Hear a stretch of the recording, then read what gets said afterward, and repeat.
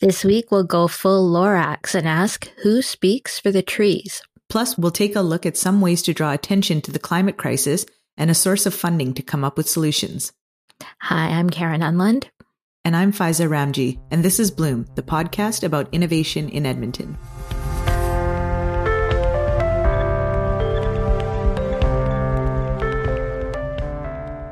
Hi, Faiza.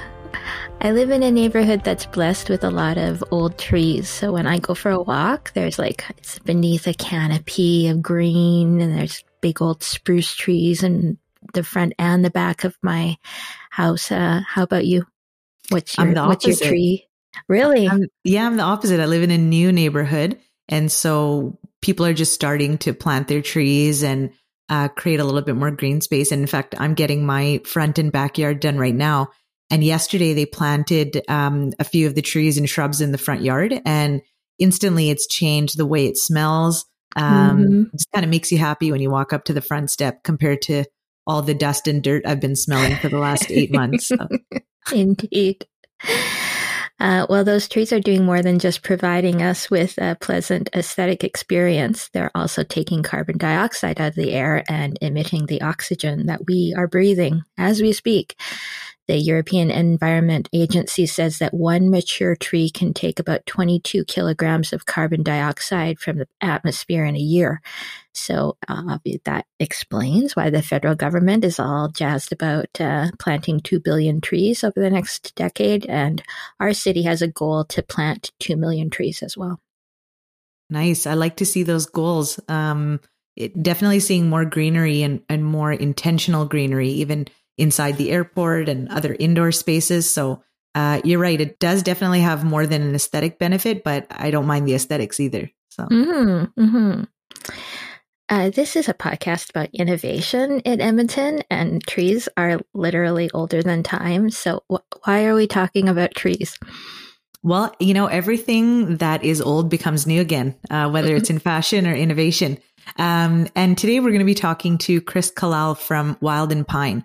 So for folks who don't know, Wild and Pine is a climate action company. They've gone through a little bit of evolution in how they address that, but what's always been at the heart of it is afforestation. And if you don't know what that is, I'm not going to spoil anything because Chris does a great job explaining it because I didn't know what it was.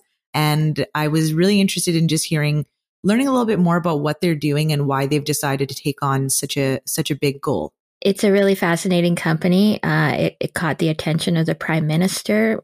He talked about it when he was in Edmonton in April to talk about the budget. And I'm looking forward to hearing more from your conversation. Well, perfect. Well, here it is, my conversation with Chris Kallal, founder and CEO of Wild and Pine. I'm speaking today with Chris Kallal, president and CEO of Wild and Pine. Chris founded Wild and Pine while getting his forestry degree at the University of Alberta. After working on land reclamation projects for the oil and gas industry, Chris quickly realized he could make a much bigger impact. Putting social good ahead of short-term profit, he pivoted in part to focus on marginal land renewal via afforestation and carbon offset generation, while developing the first completely artificial indoor production facility for growing tree seedlings in Canada. Hi, Chris. Welcome to Bloom. Hello. Thank you so much for having me. Of course, I have so many questions for you, but maybe we'll just start at the beginning. Can you tell us a little bit about Wild and Pine? What do you do and how did you come up with this idea? As you mentioned, I'm a professional forester by trade. So one of the unique things about being a professional forester is that I'm obligated to act in the best interest of the public and the environment first and foremost before any client. So throughout my career, it's kind of put myself and the business in a very unique position as we see the changing landscape of how our businesses and industries interact with the environment in the face of the changing climate. I started a business just about 11 years ago, actually, my second year of university at the U of A. And I very much started out as a natural scientist, studying how our boreal forest interacts with industrial development, as well as how do we restore that environment back to what we call an equivalent land capability. However, really since about 2018, we've pivoted the business quite a bit because my role here as a forester and my purpose and that obligation that I have to the public is changing. So I've really seen a transition of my role from more of a natural scientist to more I guess, practicing into the social sciences of our businesses and industries and in Canada, and what role does that play, and how sustainable of a role can that play in the future and the generations to come. So it's a really interesting space to be in, but we've essentially transitioned our business from being an environmental services provider, which is really still acts as the backbone of our business, but the area of growth is really in carbon, and how do we help democratize sustainability for Canadian businesses to lower their emissions profile and do it in a sustainable and transparent way that kind of society as a whole can really lean on and trust. Mm-hmm. I really like the term democratizing sustainability, and I think we're seeing a lot of systems start to become democratized when it comes to like finance or media or any of those things. How does that look in your industry, and what's an example of how a business can take advantage of that in a way that's helping them as a business but also contributing back to society? I'm really glad you brought that up, because when we look at sustainability and climate action programs, these programs have historically been quite expansive and large scale, often led by some of Canada's largest companies like oil and gas companies or forestry companies, and even banks as well. But when you look at how does the coffee shop on the corner participate in something that they can trust and they know has an impact and a benefit on the land base, as well as in the communities that surround that project as well. So we really focus on that. We still bring in large-scale clients, but we really want to focus on how do we allow those coffee shops, those clothing stores, in addition to an airline here or a construction company, how do we help them and allow them to also participate in those sustainability initiatives when they don't have, hundreds of millions of dollars of a budget to put towards, a mass tree planting effort or building a CCUS plant or direct air capture plant or a solar farm, for instance. Mm-hmm. So we really want to essentially try and create a program and a solution where we actually aggregate a bunch of smaller clients and partners and bring those together into one project so that we can bring that scale and deploy a project that has some very attractive economics at the same time. So, okay, give me an example of a coffee shop and how they might participate in one of your projects. What we're doing actually this summer is Wild and Pine Sustainability, which is kind of the carbon arm and the marketing arm of our business. We're launching a project. It's called Stonewoods Forest Carbon, which is Western Canada's first nature-based carbon removals project. And that's really important because there's a lot of confusion within the carbon market today and how a business like a coffee shop can participate and know that their money is being put towards and their effort is being put towards something good. The carbon market really didn't do itself any favors. There's been a lot of bad actors, and obviously like those stories make the news lines, but we wanted to create a project that was right here in our own backyard. Our chain of custody in our project is simply pointing to it. We know that our projects have an impact in central Alberta where they're being deployed. So a group like a coffee shop or a construction company or an airline here can essentially look at their emissions profile, and we always want to encourage that companies look at efficiencies and renewables and target those first to reduce their emissions. But there's always going to be a residual amount of emissions that are just simply maybe cost prohibitive or unattainable to reduce, whether they have like a net zero goal by 2040 or 2050. So we really target those last 5 to 10% of emissions. And then we can build a program based on what the scale of those emissions are. So that over time, the projects that we deploy and the trees that we plant essentially can grow and remove those emissions from the atmosphere and do that in a verified and transparent and measurable way. So that, whether it's a organization participating through the Amazon Climate Pledge or a certified B Corp like Wild and Pine, they know that our projects are verified and held to a third-party standard, a global standard, so that they can put those against their emissions and confidently say that they're a net zero business or a carbon neutral business in the years to come. Cool. So I'm glad you brought up the B Corp status because I wanted to ask you about that. I mean, I know we've seen a couple of other businesses that are based in Edmonton that have achieved B Corp status, and I've always wondered, what the benefit of being a B Corp is, because I think it's obviously beneficial to be practicing things in a way of doing business, and I think that's what B Corp encourages. But with the B Corp status specifically, what does that mean for Wild and Pine? Why did you think that it was important? And does it change the way you approach your work at all, or is it just being part of a global standard? You're not wrong in the sense that the community, the B Corp community, is incredibly strong, and it's so exciting and valuable to be a part of. But fundamentally, when we decided to be a B Corp, the reason that we knew that we had to do it is because we knew that we had to be leaders within the community. Wild and Pine is Edmonton's 8th and Alberta's 24th certified B Corp. There's not a huge concentration of B Corps across Alberta, but when we're looking at an energy transition and a social transition at the same time, we knew that, the way that we spoke in our business model, we could assume that, we are leaders, but we needed to verify that. We needed to showcase to the community that it doesn't matter how small we are, we're going to take this stance so that hopefully we can inspire others at the same time.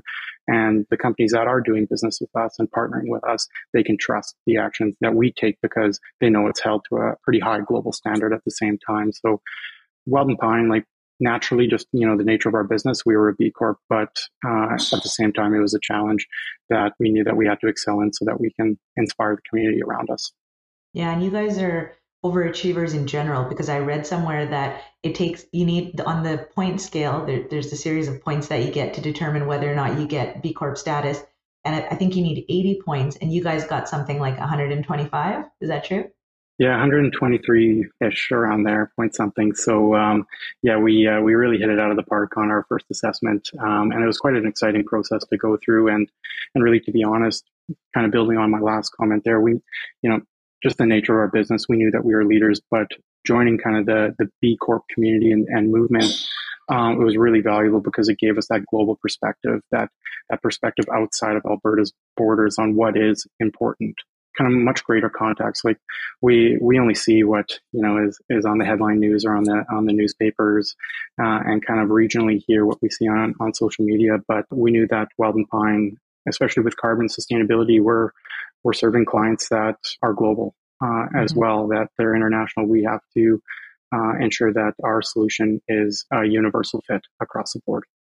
So we talked a little bit about afforestation, and I have a guess of what that means, but I'm not 100% sure what that means. So can you tell me what it is, and why is that your focus versus kind of the land reclamation work that you were initially doing when you started out? What generally people will understand is reforestation. That's a fairly common term. So afforestation is very similar, but the practice of afforestation is done on a land base that was once historically covered by trees for some kind of purpose. Let's say it's like an industrial purpose or agriculture, has since been cleared. So afforestation is like the technical term for a piece of land that has been cleared for, I believe, around 20 years' time. What we do is we want to go in and seek out those areas, whether they're, marginal or unproductive lands, and put those back into a forested landscape if they're not being utilized in a greater capacity as well. And, when we drive down the QE2 down to Calgary or up north or out west, a lot of people don't realize that, this area was once covered in an aspen parkland forest, that a lot of the clearing in the farmers' fields that we see today have been cleared through generations before us as well. So we don't want to be taking good productive land that we need for farming away from the community. We're looking at targeting those areas that may see periodic flooding events, or were cleared and the terrain is a little bit not suitable for farming, to drive a combine over or something like that. So we look for those areas to really improve the intactness and connectivity of our forested and aspen parkland landscape. Wow, that's pretty cool. It's like re-energizing pieces of land that are currently inactive for whatever reason, and putting them to some use that is just really beneficial for our landscape, but also for people in general. I think, from an experiential standpoint, visually, and also I think from a health perspective, the more trees we have, just the better of a quality of life we get, right? Yeah, the co-benefits of having trees and environment in our everyday lives are incredible. Whether it is just the health benefits, access to green spaces, and even think back, it was actually this time of year last year when we were going through, I think, the first of 2 heat waves that when we have that forested land base, it actually acts just like the hair on your arm. It insulates and it creates a little bit of a barrier. The temperatures under a forested canopy or when kind of trees or vegetation around you are significantly lower than if it was just like a pavement parking lot or something like that. So the benefits are really incredible. And I guess when we look at it, like, let's say like the economics of it, as well as the ability for our forest to produce verified carbon offsets. When you're looking at a tree, you're looking at our greatest tool, our most powerful tool to regulate the carbon cycle and mitigate the effects of climate change. And sometimes, here in Alberta, like we're builders, we're tool makers, we're innovators. We love, looking for, how do we build that next solution when, we can look around us and it's been here all along. We're pretty good at building refineries, but we're also pretty good at planting trees. So it's one of those things that is often overlooked. Yeah, I agree with you. I think there's a lot of stuff that we, have at our fingertips that we just need to push a little bit on in order to really maximize what we can get out of them. And sometimes we overlook that for, some of the other things that we know we need, but we kind of let the scales tip out of balance, really. And I think we could look at things a bit more holistically. And so it makes sense to me now that because you're doing a lot of these afforestation projects, that it makes sense now why you have an indoor tree seedling facility. How did that idea come about? Back in 2018, we identified a critical upcoming supply gap of tree seedlings. So to put it in perspective, across Canada, the forest industry alone is responsible for planting around 600 million trees every single year. Layer on the 2 billion tree planting commitment, community tree planting initiatives, then the carbon market, as well as industrial disturbance, land reclamation like in oil and gas, we're looking at a 40% demand increase compounding every single year. So tree seedlings and the supply of those tree seedlings and how we can grow them more efficiently on less space, use less resources is incredibly important. Back in 2018, it was actually well before the 2 billion tree planting program that was announced from the federal government. We saw a huge need for tree seedlings, not only kind of like acutely here through our business and the province, but actually kind of on a global context. So when we look at countries like China or Pakistan, they're planting billions of trees every single year. I think since 2016, China was planting 2 billion trees a year, and we're planting 2 billion trees over the next 10 years as well. So it kind of gives you perspective on the scale and the sheer scale that's needed to produce these native plant materials and do it well and do it efficiently with less resources and with all the technology coming, largely driven by the food production industry as well as the cannabis industry. We thought it was a phenomenal opportunity to adopt some of that technology off the shelf and apply it to the production of tree seedlings. Yeah, I mean, here, especially in Canada, we have a lot of land that is tough to grow things on, right? Even though we have a lot of space and we're not highly industrialized like China or Pakistan or, India, we definitely have some places where we just can't really do what we would like to do. So I think that's pretty interesting that we can be starting to grow things indoors and artificially to almost just get things started, basically, and then take them out into the wild. So what's been your biggest challenge so far in terms of getting the message out about Wild and Pine and just in your business in general? What's been the toughest thing? Probably an answer that maybe might hit some people a little bit of the wrong way, but I think it really needs to be addressed is our reputation here in Alberta. And, it's tough saying that because Alberta has had such a strong industrial economy for such a long time.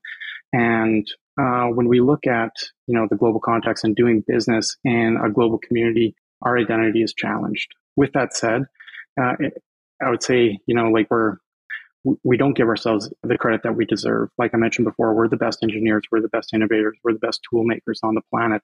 Our innovations that have been largely driven by the energy sector can be found across the world.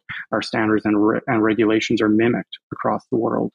When we look at the energy transition and what the position that Alberta plays in our economy, we're already leaders, but we actually don't even know it. Well, I guess we're starting to see it, especially with the hydrogen economy that's really kind of being developed here in the capital region. But when we look at our ability to deploy and create technologies, build efficiencies and build models and train professionals, we've been doing this for decades in a world-class and highly regulated and strict operational environment. So when we look at, the reputation of Alberta, there's likely, a few things that people from outside of our borders think. But when we look at the passion, the skills, and the professional abilities of the people that are here, we can be leaders in so many different sections: hydrogen, healthcare, health sciences, carbon, sustainability, forestry. We are so incredibly well positioned. We almost just have to, just take the bull by the horns and really stand out. Yeah, I think what we're the worst at is marketing and branding, I would say, in Alberta. Our individual businesses are bad at it. We're too humble. And then as a whole, we're very bad at it. Because if you think about it, we excel at everything that's going to be powering the future, right? AI and ML is a huge strength here in engineering, even energy and looking at alternative energy. And, we've kind of got all these major energy players in our backyard, and they're kind of in this like playground of innovation. What you guys are doing with sustainability and carbon offset. We've got, we're leading kind of in cellular agriculture and alternative proteins. So we kind of have all the makings of the future. We just aren't doing a really good job at telling the story or moving in a more of a united, or I'd say concentrated front, not united. I don't think we're ununited about it. I think we're just not super concentrated on it. And I think it's really funny that there's some thinking around there that it's one or the other, but really it's more of like a yes and kind of mentality that we need to start adopting on the reputation side. So I definitely agree with you. And I think the makings are all there. We're just, like you say, we just got to grab the bull by the horns there. When you think about what's coming next and all the excitement of what is happening in our province, where's Wild and Pine going, and what are you most excited about over the next 5 to 10 years? We've been around for 11 years, and the business has evolved quite significantly and pivoted. I say, like, I've had the benefit of owning and operating a business here in Alberta for the last over the last decade, but on the inside I'm crying because it's been quite a challenge. But what that has really done is that has conditioned us to always be testing and innovating and really looking at what the solutions are to tomorrow's problems well ahead. Like it is in our business model to be 2 steps ahead of where things are at. So when we look at what we've kind of already accomplished and achieved right now, Wild and Pine, and like we're scaling the demand for our products and services. We simply can't keep up as a small business. So we really need the kind of our community and our partners to almost like rally behind us at the same time, because some of the kind of like the scale of what we're being asked for is just simply not achievable by a small business. So that's kind of my job over the next 6 to 12 months is how do I position Wild and Pine so that we can grow? Because when we look at our BioPrism Advanced Vertical Greenhouse technology, we don't sell tree seedlings, we sell technology, and we desperately need more seedlings. When we look at the carbon market, as a lot of the confusion is residing throughout the industry, carbon removals is really kind of the only pathway that, whether it's through the science-based targets initiatives or coming from the UN, everyone's looking for carbon removals opposed to carbon avoidance. There's only a few ways you can do that. That's either through CCUS, direct air capture, or nature-based carbon removals. So when we look at the demand for our products over the next decade, I actually just read a report coming from EY last night that the demand for high-quality verified carbon removal offsets is going to increase 20 times by 2035. And the price point for an offset today, I think, is around $25 a ton US, whereas that's expected to be north of $100 a ton by 2035 as well. So simply the demand for our products is exponentially rising. But what's most important is the demand for high quality, transparent, ethical Canadian products as well. So we're so well positioned. So we ourselves almost have to grab the bull by the horns, because the marketplace is evolving, but it's really accelerating at a pace that we hope that we can remain leaders within.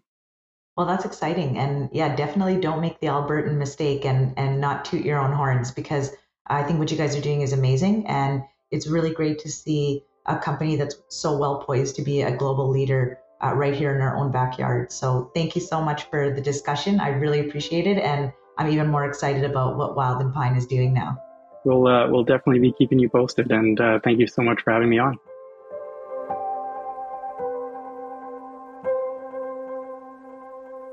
Well, you were right.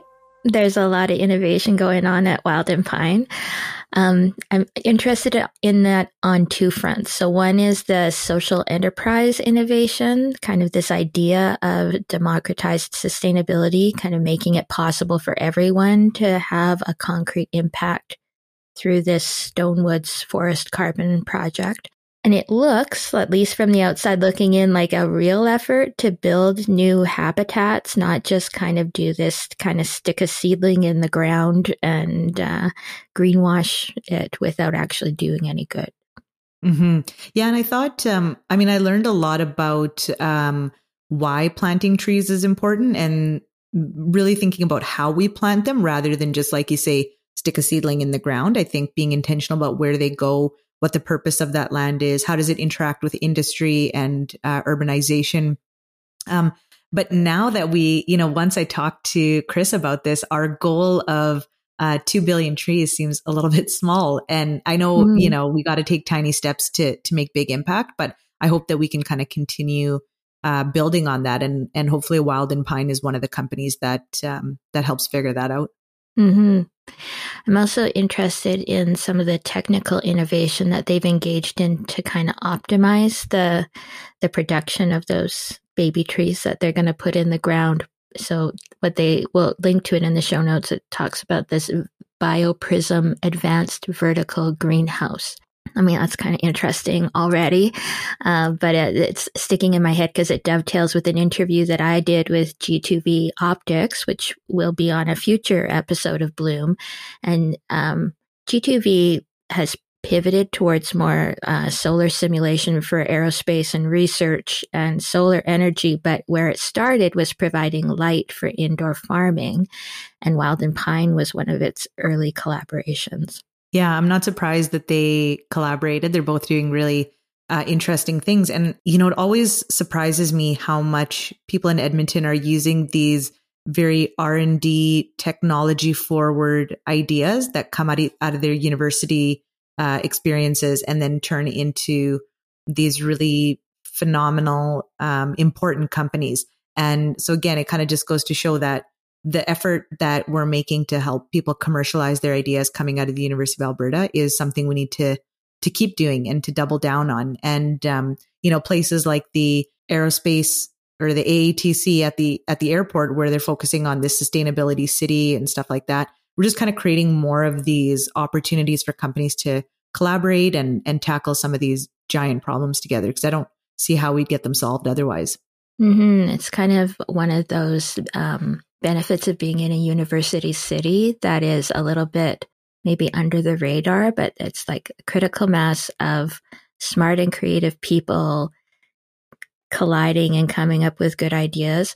I think it also speaks to the importance of valuing basic research and not trying to make everything so vocational. I think that we're in a place right now where where the provincial government, frankly, is really interested in making universities a place where you go to learn how to do a job and then you do a job. Mm-hmm. There's a lot of amazing innovation that's come out of the University of Alberta and other post-secondaries in Alberta that you can't tell yet how it's going to have an economic impact. But obviously, then we watch companies like G2V and Wild and Pine, and they do. Mm-hmm. Yeah, especially when, they're learning how to learn in university. They're doing primary research, but until they start putting it into the real world, they don't know where to take it. And so, it's not surprising that we see so many pivots by companies doing this type of work. I'm sure we'll see it with more companies in the future. But again, it also does, in my biased opinion, show us where we need to focus a little bit more, which is helping these very research intensive, innovative companies tell their stories better and do a little bit more work with them on their marketing and sales, because they are constantly pitching, whether it's for customers, partners, funding, whatever it might be. But when you work in something that's so complex that people don't easily understand or see an immediate benefit from, and they're kind of investing in the future, you have to do a really good job of telling people why that's important and getting their buy-in. So just my 2 cents. That's the Faiza Ramji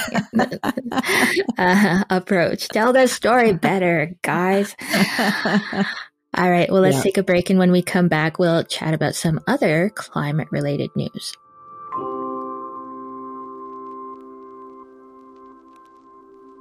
Bloom is brought to you by Innovate Edmonton. Here's a message from our sponsor.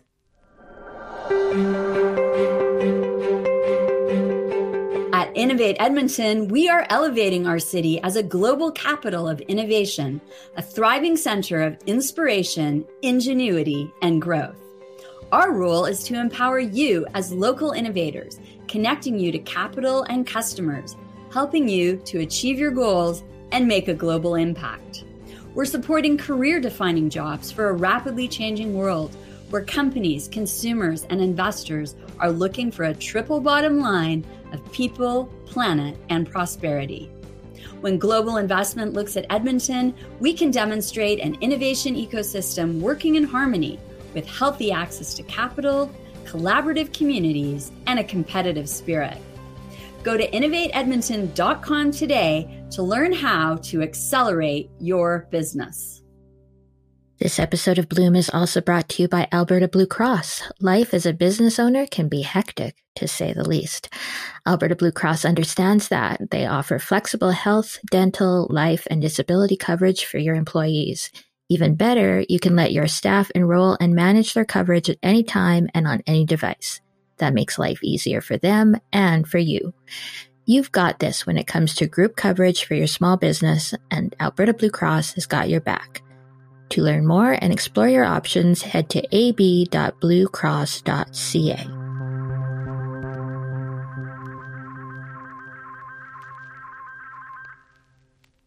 All right. Well, your conversation with Chris Khalal was well timed as we're recording during Covering Climate Now's Joint Coverage Week. This is something that Taproot has participated in for quite a few years now. It's a worldwide effort to focus our collective attention on the climate emergency. And this year, it's specifically about the intersection with food and water. So we're doing a few stories and podcast episodes that are on this topic, and we'll link to that in the show notes, as well as some of the other work that's being shared through Covering Climate Now's global effort. Yeah, I saw a story that you guys did at Taproot this week that was about food waste. And, you know, for me, food waste, just on a personal level, is such a big thing that I try to be really mindful of, because it seems like an easy way to make a difference. And I know sometimes we think about like, oh, well, what difference does it make if I throw away a little extra bit of onion or a little bit, you know, extra pieces of garlic? But, you know, the numbers are quite staggering at how much food we produce versus how much we actually need to feed people, and the waste that could actually make up the difference. So I'm glad to see these stories, and I'm curious to keep reading more about it. There's some interesting innovations that maybe some future episodes of Bloom can get into as well. In the food waste area, one is on kind of more that social enterprise side of things, like how do we kind of harvest perfectly usable food that is currently not being used, and make sure it gets it into the mouths of people or even sometimes livestock, so that better to be used than not. And the other interesting thing that I've come across is kind of food products that are spun out of what was waste. So I'm thinking, if I can remember it, we'll put it in the show notes, but I'm thinking there's a company that is taking kind of the leavings from the brewery process and turning it into some kind of snack product. So there's all like kinds a granola of things. bar. Yeah. There's all kinds of interesting ways that people are trying to keep it out of the landfill and extract all of the energy that we can from it before we get rid of it. Yeah. And some of it is also just, we don't realize it's the impact of the supply chain and keeping costs down for farmers and producers. Like somebody once told me that, you know, even in terms of like all the lettuce that's grown, you see lettuce in plastic bags a lot, like iceberg lettuce and romaine and stuff like that when you go to the grocery store. And to be able to order bags at a certain volume and get the price breaks, people order them in a standard size. But we all know that things don't grow in standard sizes. And so they were mentioning that a lot of the food that ends up being redirected is because it doesn't fit in those bags. Either it makes the bag look too empty or it's too full for the bag. And that's so disappointing and kind of heartbreaking to think about. But I also get it at the same time. Like, you can't afford to buy, millions of different sizes of bags. And one would argue maybe you don't need bags, but it's just funny. Like, it's such a complex system, and we don't really realize where all the opportunities for improvement are if we don't really understand the entire supply chain. Yeah, well, it's maybe an opportunity to come across some of those solutions is the next story I want to bring to your attention, which is that Alberta Innovates has launched the Agri-Food and Bioindustrial Innovation Program. So it's going to provide $10 million over 3 years to researchers and technology developers who are working on agriculture and forestry projects. And it's particularly interested in increasing productivity and lowering greenhouse gas emissions. So sounds like something that Wild and Pine might have a good shot at tapping into. Yeah, definitely. I always see this working on research and technology, but we're not really working on, some of the low hanging fruit that could take that 10 million and make a lot out of it. So maybe I'll have to try and find somebody at Alberta Innovates who's willing to fund some food production, because I know there's lots of great people all over the province that are working on different food innovations, and it would be great for some of that money to go to them. Yeah. I looked at the thing. We'll link to it in the show notes, but I thought there might be some field notes possibilities there. You can tell your story in the way they're looking for it. The program is open to small and medium-sized enterprises, as well as industry organizations and R&D organizations and post-secondaries and labs. And it has a continuous intake. So I assume they'll just keep taking applications till they run out of money. So we'll see where that goes. Well, that's it for this week. If you haven't already, hit subscribe so you don't miss upcoming episodes of Bloom. And if you like this episode, feel free to share it with a friend. Bloom is produced by Taproot Edmonton with editing by Castria. Our music is by Davon Beaker, and our cover art is by Vicky Wersinski. Bye.